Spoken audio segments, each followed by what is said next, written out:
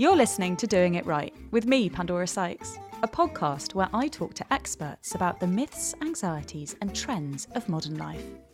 There's no such thing as the right life, but what might we be getting wrong? In this series, Series 3, I'll be exploring sleep, the science of emotions and fast fashion.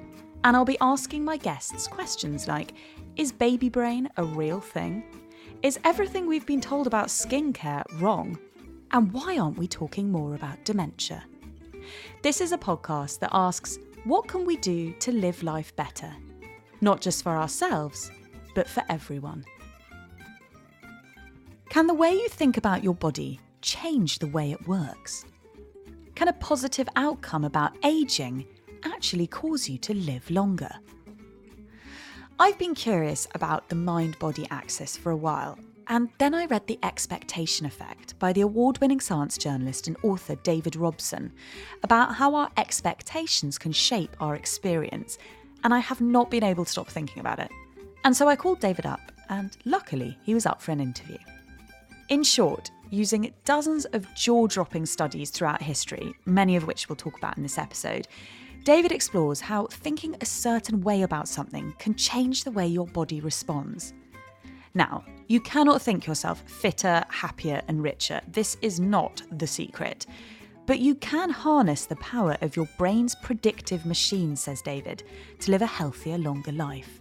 David and I discuss the power of reframing, the effect of placebos and nocebos, and the incredible impact of self-affirmation in young people, and how it can shape their entire future.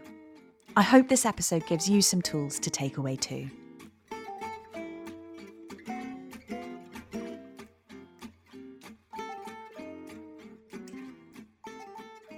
David, thank you so much for coming on to Doing It Right. Oh, it's completely my pleasure. I'm a big fan. I'm so excited to talk to you about the expectation effect, which blew my mind. So can you start by telling us what the expectation effect is? I define it as this phenomenon where we create our own self-fulfilling prophecies, 3 different mechanisms. That's through changes to our perception, changes to our behaviour, and incredibly changes to our physiology. So changes due to the mind-body connection. Your book is all about how the mind shapes our health and well-being, and I was fascinated to read, and this explains that feeling of déjà vu, that when you enter a room, your brain first builds a simulation of what it thinks is in the room based on past experience before overlaying it with the data from the retina, so keeping some bits that your brain predicted and discarding those that have been disproved by your eyes. How did you extrapolate out this predictive theory to the way we view our mental and physical health? Things like your mood and your attitudes and your beliefs are going to shape those simulations that you're building.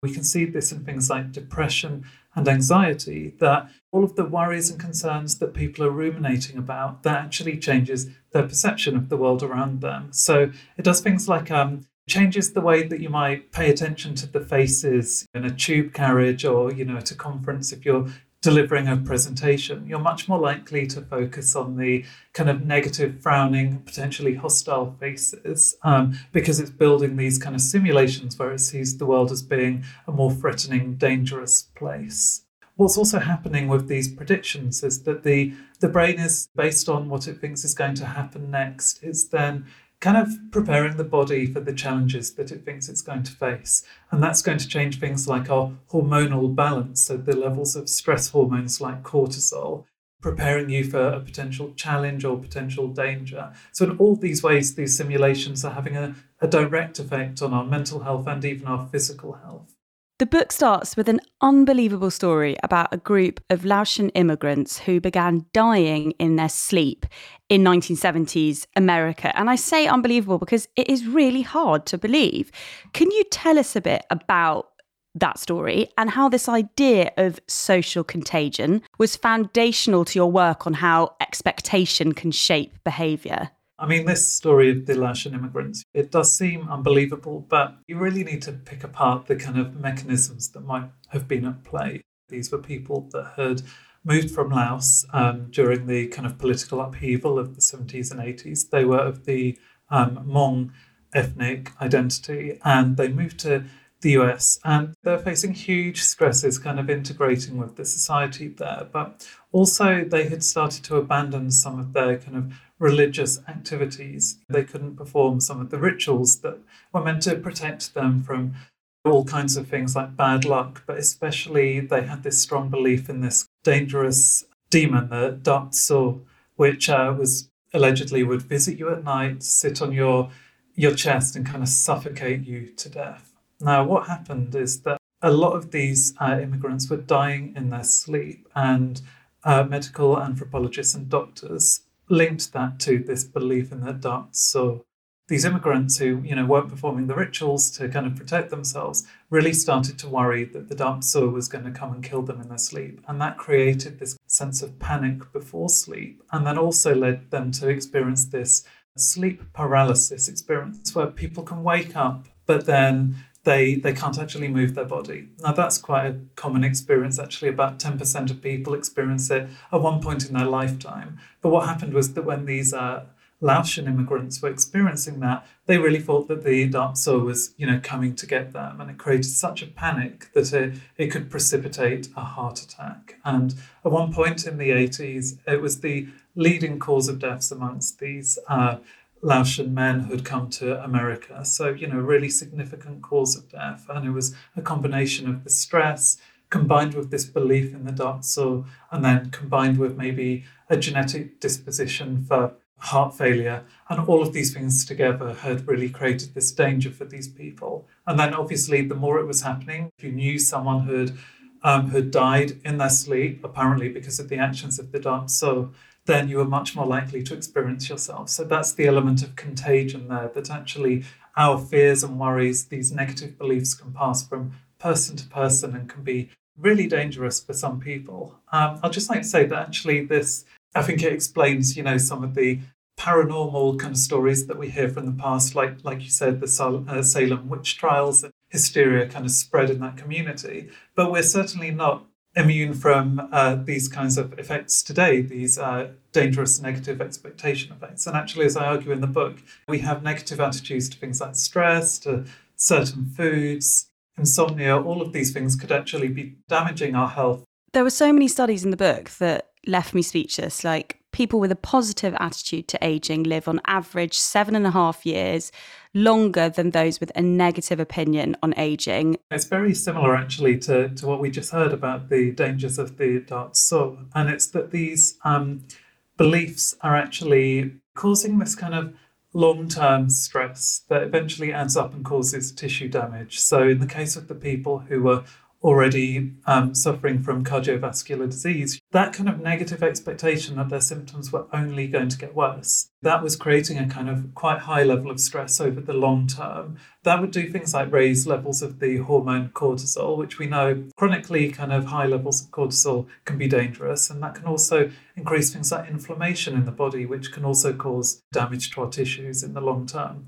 And so it's the kind of build-up of all of these events that eventually just weakens the body's health and makes you more predisposed to become ill. And eventually, that can have a significant impact on your mortality. Are there limits to positive? I mean, that's an example of how positive thinking can extend your life. But are there limits to this thinking? And I'm thinking specifically of when my sister had cancer, I would get really cross at people who said that positive thinking or a specific diet could make her better. And I wondered, as a science writer, where do you draw the line at visualization and medical intervention? Or is it more that you advocate for a combination of the two? I definitely think the expectation effect can never replace all of the conventional therapies that we have. I think with something like cancer in particular, there's no real plausible mechanism to me for how kind of having positive expectations and using visualization could do something like reduce the size of a tumour. It just seems too specific, and these chemotherapy drugs we have, there's no way the body can kind of produce them itself. So we absolutely have to be very honest about the limits of what positive expectations can do. Having said that, I think just because it can't perform miracles doesn't mean that it also can't be incredibly useful for our health and well-being. Like we saw, actually reducing that stress that people experience after they've already had some kind of cardiovascular event, giving people therapy to kind of help to deal with the psychological consequences of that, that can be very useful. It's not a replacement for kind of the surgery they might need or the medications they might need to take, but it can certainly enhance that and improve their chances. And that's very much where I see the expectation effect heading in the future with all of this research. It's really how we can use it in combination with the kind of scientific interventions that we're already using. And you clarify that the expectation effect is not about mere optimism. You know, you have no truck with new age self-help books, as you call them, such as The Secret, which has sold 35 million copies, which promotes the law of attraction, e.g. visualizing more money brings you more money. And you say that's mere pseudoscience, whereas the findings in this book are all based on robust experiments. And you say it's about expecting specific things, not just a generalized positive thinking. Could you explain kind of the specificities of the expectation effects? I feel like that's really important for people to understand how they can apply it. We're talking about really solid foundations here. And importantly, I kind of hinted at earlier, is we're really talking about kind of expectation effects, but we know that there should be a good mechanism through kind of changes to the hormonal balance or changes to our blood pressure, the actions of the digestive system, all of these things that we know can be influenced by the kind of brain's workings. So I think that's one way in which I think it has to be specific. I'm saying basically it has to have been tested and proven before we should kind of take action and try to change our expectations. I think this isn't just about kind of looking at the world through this kind of Pollyanna-ish view, just being optimistic and always seeing the good in everything without acknowledging the challenges, because this research actually shows that if you just try to ignore the difficulties that you're facing, it's really impossible to repress them entirely. And actually, they almost bounce back harder the more you try to push them down. So often the techniques that people use, that I'm suggesting that people use to apply the expectation effect is not to just ignore the potential negatives that could happen, but to try to reframe the situation and try to look at it in an objective way, but still have a positive spin on what you're seeing. So almost the glass half empty or half full kind of metaphor. I'm not really saying that we should do either. I think we should just accept that there's a certain amount of water in that glass. And what the research shows is that denying you're stressed is going to be no good at all. Like trying to suppress that is no good at all. But actually just recognizing that the stress is there for a reason and that it can have benefits, that actually it's an adaptive response, that taking that kind of more nuanced attitude to your stress, that's where you can have loads of benefits, and actually that's where your stress can really start to help you rather than being a pure kind of hindrance to your progress. And conversely, if you're talking about how stressed you are, is that also the same as repressing it in that you're just making it worse? Yeah, absolutely. So, ignoring stress is really bad for you. Catastrophizing your stress is like even worse for you. You might be facing a kind of stress that is pretty hard to cope with, but you're adding another layer of anxiety on that because you're not just stressed about the situation itself, but you start to become really anxious about your stress. I've been in this situation in the past where if I was giving a talk or presentation, it's like I wouldn't just be anxious about the talk. Once I started to feel anxious, I'd start to feel anxious about my anxiety and start telling myself, oh God, if I don't relax, then I'm not going to perform well. Then it's going to be a disaster and then I'll lose my job. And it goes on and on in these ruminative cycles. What we need to do is break that cycle and remove that top layer of anxiety and just tell ourselves that actually, even if I'm stressed, actually that physiological reaction that I'm feeling to the situation can be useful, that the heart is pumping lots of oxygenated blood to my brain, which is helping me to think more clearly. Temporary spike in cortisol is actually sharpening my thinking and keeping me on my feet so I'm not sleepy and drowsy and boring. And it's just acknowledging that as uncomfortable as it is, actually there are these benefits. That just taking that nuanced view, that's what's been shown to be really beneficial to improve people's performance in the moment and also to help them to recover more quickly from the stressful event afterwards in the minutes and hours and days after the event. It's really interesting here you talking about the anxiety you get about being anxious, because that's definitely something that resonates with me. And I read The Expectation Effect, probably the best time actually for me to read it, because I read it during a particularly bad experience with a gut disease, and I had been obsessively ruminating on how much was my stomach and how much was my brain causing the pain, because obviously the gut is often called the second brain. And as you say, the brain is a prediction machine. So if you predict a meal will make you feel ill, which is what I was doing, it will often make you feel ill. But I didn't know what was my brain and what was my stomach. And it sort of bound me up in knots a bit. And I wondered, what do you do when you're stuck in that trap? Because I know that you wrote the book after a period of personal turmoil, and I wondered how you trained yourself to think differently, to think, okay, well, it's a bit of this and a bit of that, and were able to expect better.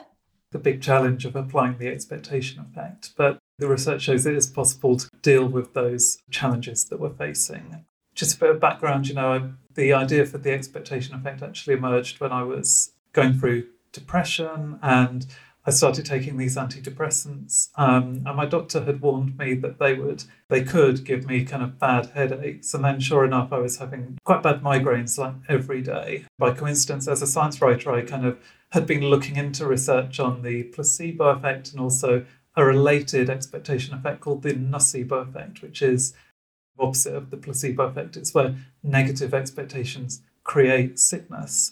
While I was researching that, I actually discovered that a lot of the side effects of the pills that I was on could be explained by this negative nocebo effect. That actually, the doctor's warnings in many cases could prime you to experience those headaches. I just kind of relaxed into this possibility that maybe it was caused by the expectations that my doctor had kind of suggested to me. And actually that was enough for me to kind of experience significant pain relief. And the migraines went away pretty much by the end of the day.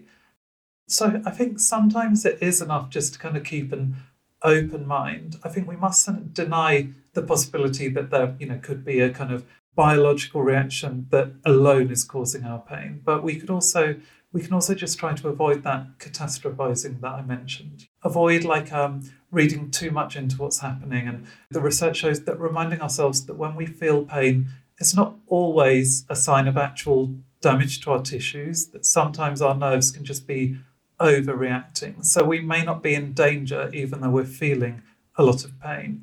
All of those kinds of steps can be useful. And then there are now cognitive behavioural therapy treatments for pain that really help you to pick apart your kind of thought processes when you're going through pain and help you to feel empowered to control your pain. And that has been proven to be very useful. So it can be a slow process. I think the first step is to kind of take that open-minded attitude. If people are able to then kind of follow some kind of cognitive behavioural therapy, that can really help them to kind of to make the most of that and to kind of deal with those thought processes. I really appreciated how you didn't dismiss psychosomatic illness either. I mean, quite the opposite. So even if there is pain that is generated from your brain, you still have to take that seriously. You say you're still in pain. It's not that it's just a mirage that you can wave away. Oh, that was a big challenge actually when I was writing the book, to know how to distinguish the two. So I kind of put it in terms of whether it's purely psychological in origin or whether there is a kind of direct biological effect that's causing your pain or in some way. And like you say, when the pain is purely psychological in origin, the trigger is psychological. Actually, that's still a very real pain. It's not imagined at all. And it's having physiological effects that are amplifying your pain. So in the case of headaches, it's doing things like changing the vasculature of the brain that kind of can create that feeling of pressure that often gives us the pain we're feeling. It's also changing things like the balance of neurotransmitters in your brain. It's when you're expecting to feel pain and you're fearful of your pain, that's causing the brain to release higher levels of a chemical called CCK that amplifies pain signals from your body. So it's almost like adding a loudspeaker amplifier to those nerve signals that you're receiving, which is making them so much worse. All of these, we really need to change our attitudes to these psychosomatic illnesses, and we need to remove the stigma and taboo from them, because they're just a consequence of this prediction machine of the way that the brain has evolved to work. There should be no shame in them. They're just as natural as any illness that we experience. And I think we've made a lot of progress in removing the stigma from mental illnesses like depression, but actually we need to do the same for psychosomatic illnesses too. I really appreciate hearing you talk about it like that, because I definitely got into a loop of feeling quite frustrated at myself, thinking, well, I'm in control of this. If I can just harness my brain, then I can stop maybe feeling the pain as much as I feel it. And also I think the danger, and it's something that I try to avoid in the book, is raising the hope that you can instantly make a huge change. I think what the research really shows is that actually it's a step-by-step incremental process. And like you say, it's hard to change your mindset. And often we'll only do it going through a kind of journey where you're kind of each day you're learning to reappraise what you're feeling and change what you're feeling in just a slightly different way. You're relearning certain skills, certain like thinking patterns that will prove to be really useful eventually, but you can't expect that the pain will immediately go away on the first day that you apply that. I think that's something that hopefully will come across more when more and more psychological therapies are offered to people who are experiencing these kinds of symptoms, that actually it will be much easier for people to access these beneficial expectation effects.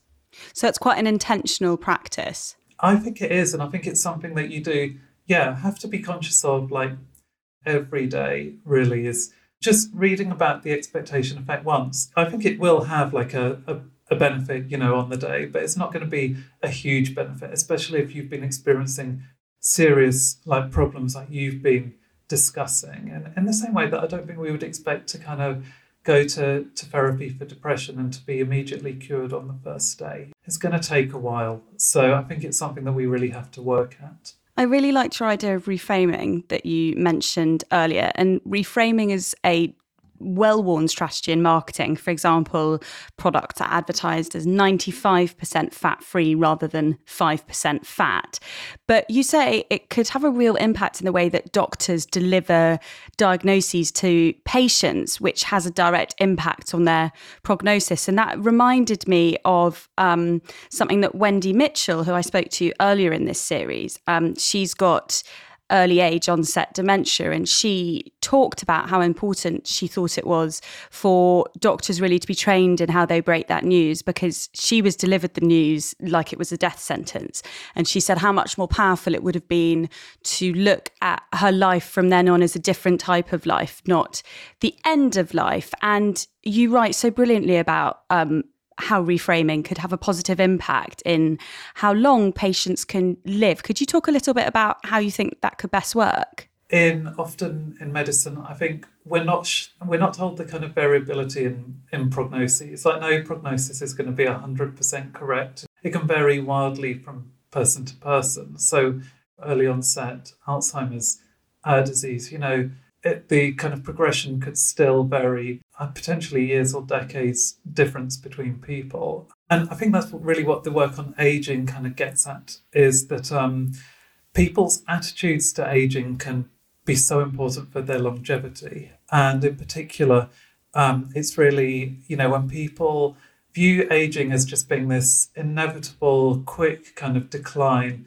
and kind of fall into vulnerability, that's when you're more likely to kind of die younger, a 7.5 year difference in lifespan compared to the people who take a more positive, nuanced view of aging. So I don't think these people are fooling themselves into thinking that nothing will change as they get older, but they also recognise that there are many benefits that come with age. We know from lots of scientific research that things like certain cognitive skills actually peak in our 70s. So things like our vocabulary, range of expression that we have, our decision making, our general knowledge, all of those just continue to grow throughout our life. And actually, older people have been proven to be much better at making wiser decisions. And it's really just recognizing that fact and recognizing that you still have a lot of strength as you get older that seems to be protective. And the mechanism, I think, is very similar to the effects of stress on the people with cardiovascular disease that we discussed earlier. And the thing here is that if you see aging as being purely about vulnerability and decline, that makes every challenge you face feel much more dangerous. Even going to the shops, finding your way to the supermarket, going to see friends becomes, quite scary as you start to wonder, whether you're going to forget your way, whether you're going to have a fall. with these people who take the more positive outlook, it seems that they're buffered from that. So they don't have such a sharp increase in the stress hormone cortisol. They don't have a sharp increase in bodily inflammation. That reduces the kind of wear and tear on their tissues. And we can even see down to the kind of cellular level, actually, that these differences can be seen in things like they're called the epigenetic markers of aging in the cells. It's like the biological clock is just ticking a little bit slower. So yeah, I think that's what the research shows really, is that it's not just about kind of being purely sunny and optimistic about aging, but it's recognizing that it comes with some benefits as well as some difficulties, and to kind of recognize the whole spectrum of experiences can be so important and then protective for your overall health. I mean, the subtlest differences can make a difference. Like this example that you give in the chapter, The Food Paradox, which was one of my favourites. The people who were put on a diet, including a milkshake, ate more because they associated drinks with less calories, and therefore they had the expectation of hunger afterwards. Whereas the people who were given the same amount of calories in food ate less because they had eaten rather than drunk. How do you think that this data could be used to combat obesity, which WHO have described as an epidemic? Yeah, I mean, obesity really is an epidemic, and it just seems there's no signs of it kind of slowing down. I think this is hugely important because, we underestimate the psychological influence over what we eat. And I think when we do think of the psychology of eating and overeating, we just assume it's a purely like matter of self-control. And, the way it's often portrayed is that people who are putting on weight, that they're just weak-willed. But this research really shows that that's not the case at all. So what's happening is that actually when people have this kind of mindset that they're indulging themselves, that they are having a treat, they can eat exactly the same foods like you mentioned, but when they feel that they're having a real treat and a celebration, what you see is that the hormonal response to the food is completely different. So in one of the studies that I like to think of, it's people given exactly the same milkshake, no difference at all on two separate occasions. But when they were told it was this kind of luxurious, decadent milkshake with crammed with ice cream and full fat milk and, with a delicious chocolate flavour, that they showed a different response in the hunger hormone ghrelin, which stimulates appetite. So for these people, the level of ghrelin was actually it fell a lot more quickly after they'd eaten than for people who believed they were eating a health shake. Just the labelling of the food had changed that hormonal response. Now, ghrelin fascinates me because it's also implicated not just in kind of triggering feelings of hunger and appetite and, snacking later on, but it also can potentially change our metabolism. So it can determine how quickly we burn off the calories. And what seems to be happening is that when you feel indulgent and take a lot of pleasure in your food, you have lower levels of ghrelin, which means that you have a higher, faster metabolism, so you're more likely to burn the energy you've just consumed. And when people feel that they're depriving themselves because they're having health foods and they're not really enjoying what they're eating, the levels of ghrelin remain high, they have higher appetite. It's much harder to resist snacks when you're feeling those hunger pangs, which are coming from this hormonal response, and your metabolism is slower, so you're not burning off the calories. So it's the worst possible situation for dieters. I mean, I knew obesity was multifaceted. It's obviously, as you say, it's not just about willpower, but it's also about the cost of food and who can access fresh and healthy produce. And it's about the time that it takes to prepare a meal and access. But also, you said that higher levels of ghrelin was found in people in lower income families.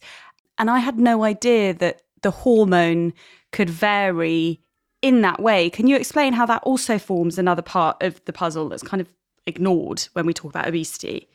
This new research really shows that actually the stresses that you're feeling when you're kind of low on income and low in kind of status in whatever way, when you don't feel that you have kind of power in your life to make your own choices, that can actually change the levels of ghrelin. And, this has been shown in kind of animal studies. In fact, it's probably something that we find across the animal kingdom, is that when you have a group of animals and you have some kind of individuals who feel lower in the pecking order, they actually have higher levels of ghrelin and tend to kind of feed up. And the reason for that is that they feel more vulnerable. So it's a kind of biological way of making sure that they get enough resources when they're available, so that if they face scarcity later on, then they won't have to, they'll have some biological reserves within their body that will help them to deal with that difficult period.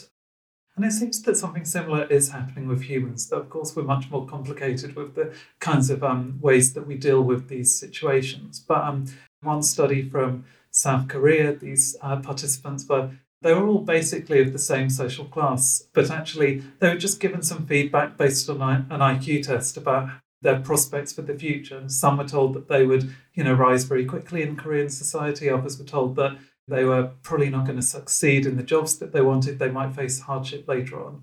And then what you saw there was that you had a resulting difference in ghrelin when they were kind of ate a sample of food in the lab.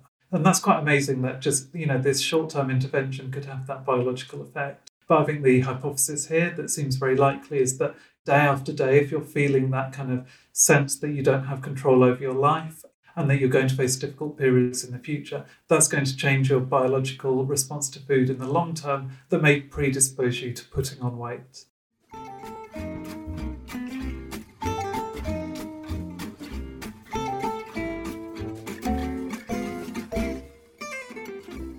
This episode of Doing It Right is sponsored by Simply Roasted Crisps. Crisps with all the flavour, crunch and satisfaction of a normal crisp, but with 50% less fat, 25% less salt and under 99 calories per serving.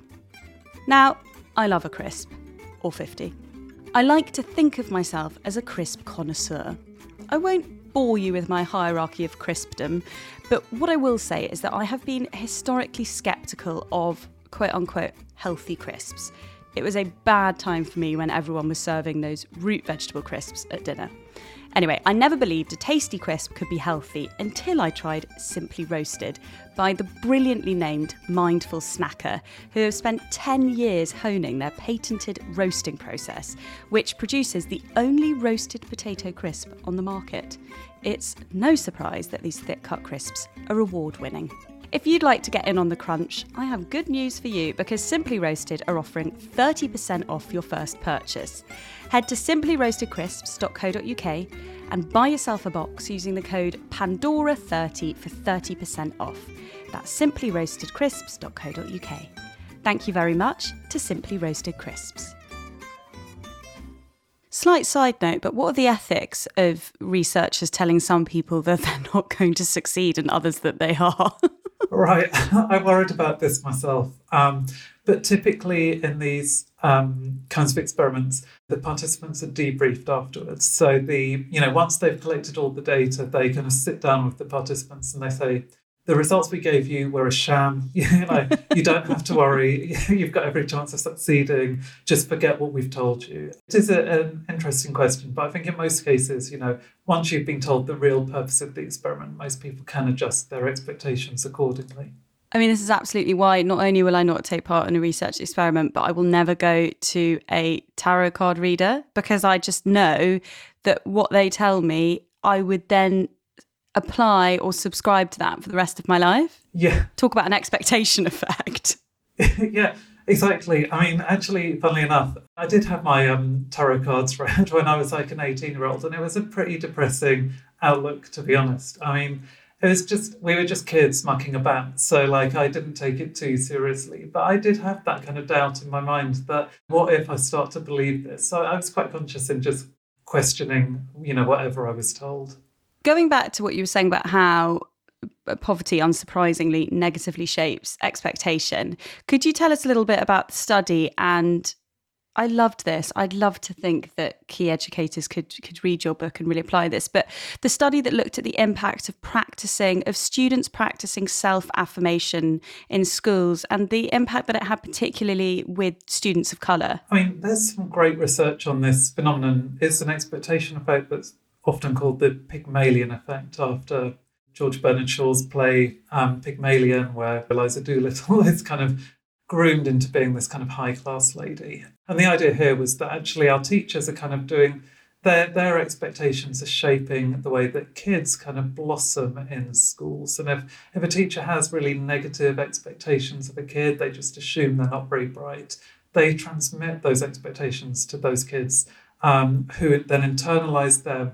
They feel that they've got less kind of self-efficacy, that they have less chances of success later in life, and that becomes a self-fulfilling prophecy. They might make less effort, and the anxiety that it creates can actually be detrimental to their performance in exams. So that was shown in the 1960s in quite a small study, but it's been replicated now in much more modern studies. And they all showed that actually, sadly, a lot of these kind of implicit prejudices that people have around things like race or gender, they are often creating these self-fulfilling prophecies for these kids. It's just kind of making it much harder for them to succeed in school. Now, the good news is that there are lots of kind of antidotes to this. And like you mentioned, one of the best ones is this process called self-affirmation, which I guess sounds a bit woo-woo. Like, I don't love the name, to be honest. But it's really just encouraging these kids to kind of recognise that there's much more to themselves than just their academic results. So it gets them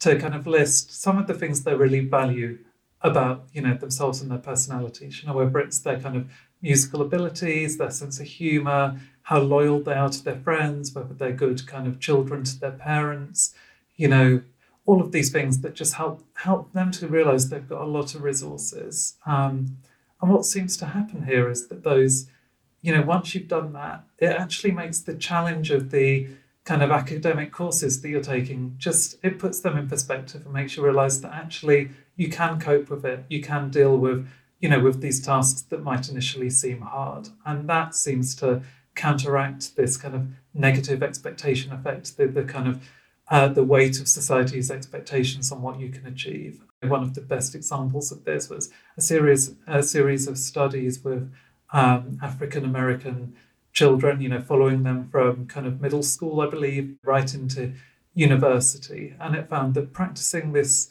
self-affirmation a few times a year improved their results in classes like maths and physics, and actually increased their chances that they would then go on to university afterwards. Hearing you talk about the impact that a teacher's belief can have in a student is not surprising, in that we all know that feeling of having that one teacher who believed in you and so you believed in yourself. But it's also really depressing to hear how much you can be a student can be shaped by a teacher not really thinking that much of them, projecting that, and then that could guide the way that they respond academically and for the rest of their professional life, or not even just professional, personal, that the outcome is so huge. And I just find that quite sad that not everyone will get a great teacher who believes in them. Like you say, this research has shown that it does have these knock-on effects that can reach right into employment. I think also what is quite worrying is that we might think of these kind of teachers conveying the negative expectations as just being kind of nasty, kind of bullying types of people. But actually, a lot of them don't even realise the way they're conveying their negative expectations. And sometimes they might even be doing so despite being quite well-meaning people. So I think, like, a lot of the times when teachers kind of try to make a conscious effort to kind of portray their good faith in kids, that it might backfire. So, for example, if you assume that a student in your class isn't very good at maths, you might just be less likely to give them the hard questions because you don't want to embarrass them. But actually, all that's doing is kind of conveying to them your lack of faith in their abilities. Or they might give an answer that's not very well developed. And rather than kind of getting them then, pushing them hard to kind of develop their thinking, you might just kind of pat them on the head and tell them they've done well. That's like depriving them of an opportunity to actually improve their performance. And also, kids are just really sensitive, like they know when they're being patronised. So in all of these ways, actually, these negative expectations can be conveyed even without the teacher meaning to convey them. To go back to health briefly, when someone is really ill, it's common to ask, what are my chances? Or for a loved one to ask, what's their survival rate? And I've done that. I know it's tempting. Do you think that asking a doctor this or discussing it when someone's ill can have a negative impact on prognosis? So it would be kind of really unethical to do that experiment, so no one's done it. But we do know in other areas that, being told what to expect, can affect your health. So I wouldn't be surprised if that is the case. If you receive like a negative prognosis, then it could have a negative impact on their chances. But, doctors don't want to be dishonest. And actually, it's really important that people do know the truth about their chances. I think there's no easy solution to this, but I think maybe it's all about the framing and the way that the doctor describes what you're likely to experience, because often there is a lot of variation. So for a disease like mesothelioma, which is a cancer in the lining of your lungs, actually, that's often portrayed just as a pure death sentence, because on average, the risk of surviving that is really low. But it depends enormously on your age and your state of health. People who are, younger actually have a fighting chance of surviving it. And I can't remember the name of the scientist, whether it was E.O. Wilson or David Sloan Wilson, but he wrote an amazing essay on this called The Median is Not the Mean. And essentially he was diagnosed with mesothelioma, but did his own research to look at what were the chances of his survival given, his characteristics, his age, his level of health, his underlying, other conditions. And, he found that actually the survival was much better than it had been originally presented to him. And then that in turn, I think probably psychologically helped him to kind of deal with the disease and gave him a bit more hope than, he otherwise would have had. So I do wonder if there is a way that doctors could present the information that in a way that's not creating false hope, but neither is it kind of creating that sense of despair that may not necessarily apply to the person that they're talking to. Speaking of presentation, I wondered, how do you deal with data bias or data interpretation? For example, I was talking about a book I love, Crib Sheet, the other day, which is all about making decisions about parenting based on data, not cultural myth. And a friend of mine said, "Oh yes, but she's been found to have interpreted the data wrong." And I wondered, is it that she's interpreted it wrong, or is it just that there are myriad ways to read the data and her detractors have read it differently? As someone that uses lots and lots of scientific studies, how do you navigate data interpretation in your work? Science is kind of, striving to come to an objective truth. But, often each individual study could be interpreted in multiple ways. There's always going to be, valid criticisms of a study that then you would hope to address with later studies. So I'm always quite cautious in interpreting, a single finding. And in general, I try to look for, bodies of research that where there's, multiple lines of data from, lots of different kind of different methodologies, different groups of participants, all of these things to make sure that they're all pointing in roughly the same direction. That's what I would really be guided by that, and guided by, what the kind of experts think. I don't tend to veer very far off what the kind of scientists themselves are saying when they interpret their own data. It is important to also recognise that there will always be debates around how to interpret data. And actually, I think with the expectation effect in particular, I think we have to recognise that actually it's not a kind of panacea in all cases. And I would say, for example, when we're talking about the effects of the stress mindset and kind of seeing those benefits of stress. Now, this has been found to be useful in lots of different situations, but there have been some negative results too. Negative in the sense that it didn't bring the benefits that were expected. And in lots of those cases, it was because maybe it just wasn't realistic that it could have had a positive influence in those cases. For example, if you're studying students in university, the research shows that the positive stress mindset is going to be hugely beneficial if you have done the kind of revision and learning that's necessary to perform well in the exam. It's not really going to make much of a difference for someone who just hasn't studied at all, because then the barrier isn't really their anxiety, it's just the fact they don't hold the knowledge in their head.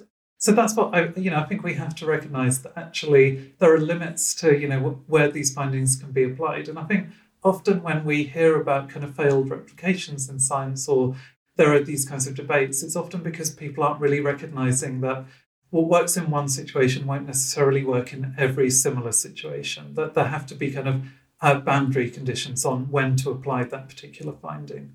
I wanted to end on asking you for a couple of takeaways for people who are brand new to the whole concept of how mindset could transform your health. First of all, it would be prepared to challenge your assumptions, and especially if you have lots of negative assumptions, like don't just automatically try to strive to have this kind of purely positive mindset, but just be prepared to just question the veracity of those negative assumptions. So kind of moving yourself to this kind of sweet midpoint where you're maybe neither positive nor, overly negative.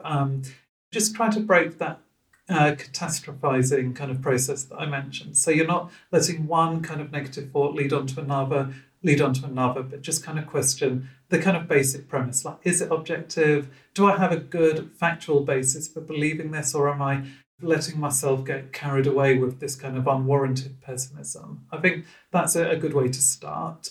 Once you've changed your assumptions, like just pushing yourself out of your comfort zone can be hugely beneficial, and kind of making those incremental steps, and then reappraising, what you've learned at each stage, but seeing whether actually, when you've kind of given yourself these little tests, whether actually you found that changing your expectations was really useful. I would say that's the attitude I took, for example, when I was dealing with a kind of fear of public speaking. So in that case, I really did try to kind of develop this kind of positive stress mindset where I recognized that my anxiety could actually help me to give a more energized performance. First of all, I just aimed to have that basic recognition that the stress wasn't purely bad and that it could also be beneficial. I kind of gave one talk trying to kind of cultivate that mindset. I found that it did actually help a little bit. Like I wasn't suddenly this kind of great, amazing, charismatic speaker kind of filled with confidence, but it certainly made it more pleasant and seemed to improve my performance a bit. And then I carried that to the next time I gave a talk, and then the next time after that. And over a few months and a year, I found that I was experiencing this really optimistic and, exciting positive trajectory where actually I stopped dreading these talks and was actually looking forward to them by the end. And I actually felt that those feelings of anxiety, they were closer to excitement. And actually I was just embracing the challenge. But that didn't come immediately. I had to go through all of those steps, first of all, slowly pushing myself further and further. David, thank you so much for coming on to Doing It Right and talking all about the expectation effect. It's absolutely my pleasure. Thanks so much.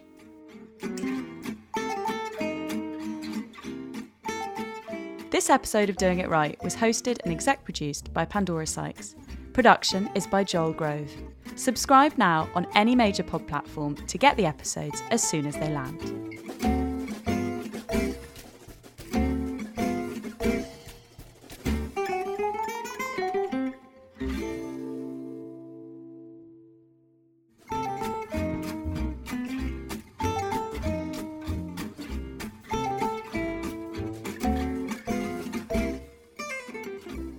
This episode of Doing It Right is sponsored by Simply Roasted Crisps. Crisps with all the flavour, crunch and satisfaction of a normal crisp, but with 50% less fat, 25% less salt and under 99 calories per serving. Now, I love a crisp, or 50. I like to think of myself as a crisp connoisseur. I won't bore you with my hierarchy of crispdom, but what I will say is that I have been historically sceptical of quote-unquote healthy crisps. It was a bad time for me when everyone was serving those root vegetable crisps at dinner. Anyway, I never believed a tasty crisp could be healthy until I tried Simply Roasted by the brilliantly named Mindful Snacker, who have spent 10 years honing their patented roasting process, which produces the only roasted potato crisp on the market. It's no surprise that these thick-cut crisps are award-winning. If you'd like to get in on the crunch, I have good news for you because Simply Roasted are offering 30% off your first purchase. Head to simplyroastedcrisps.co.uk and buy yourself a box using the code PANDORA30 for 30% off. That's simplyroastedcrisps.co.uk. Thank you very much to Simply Roasted Crisps.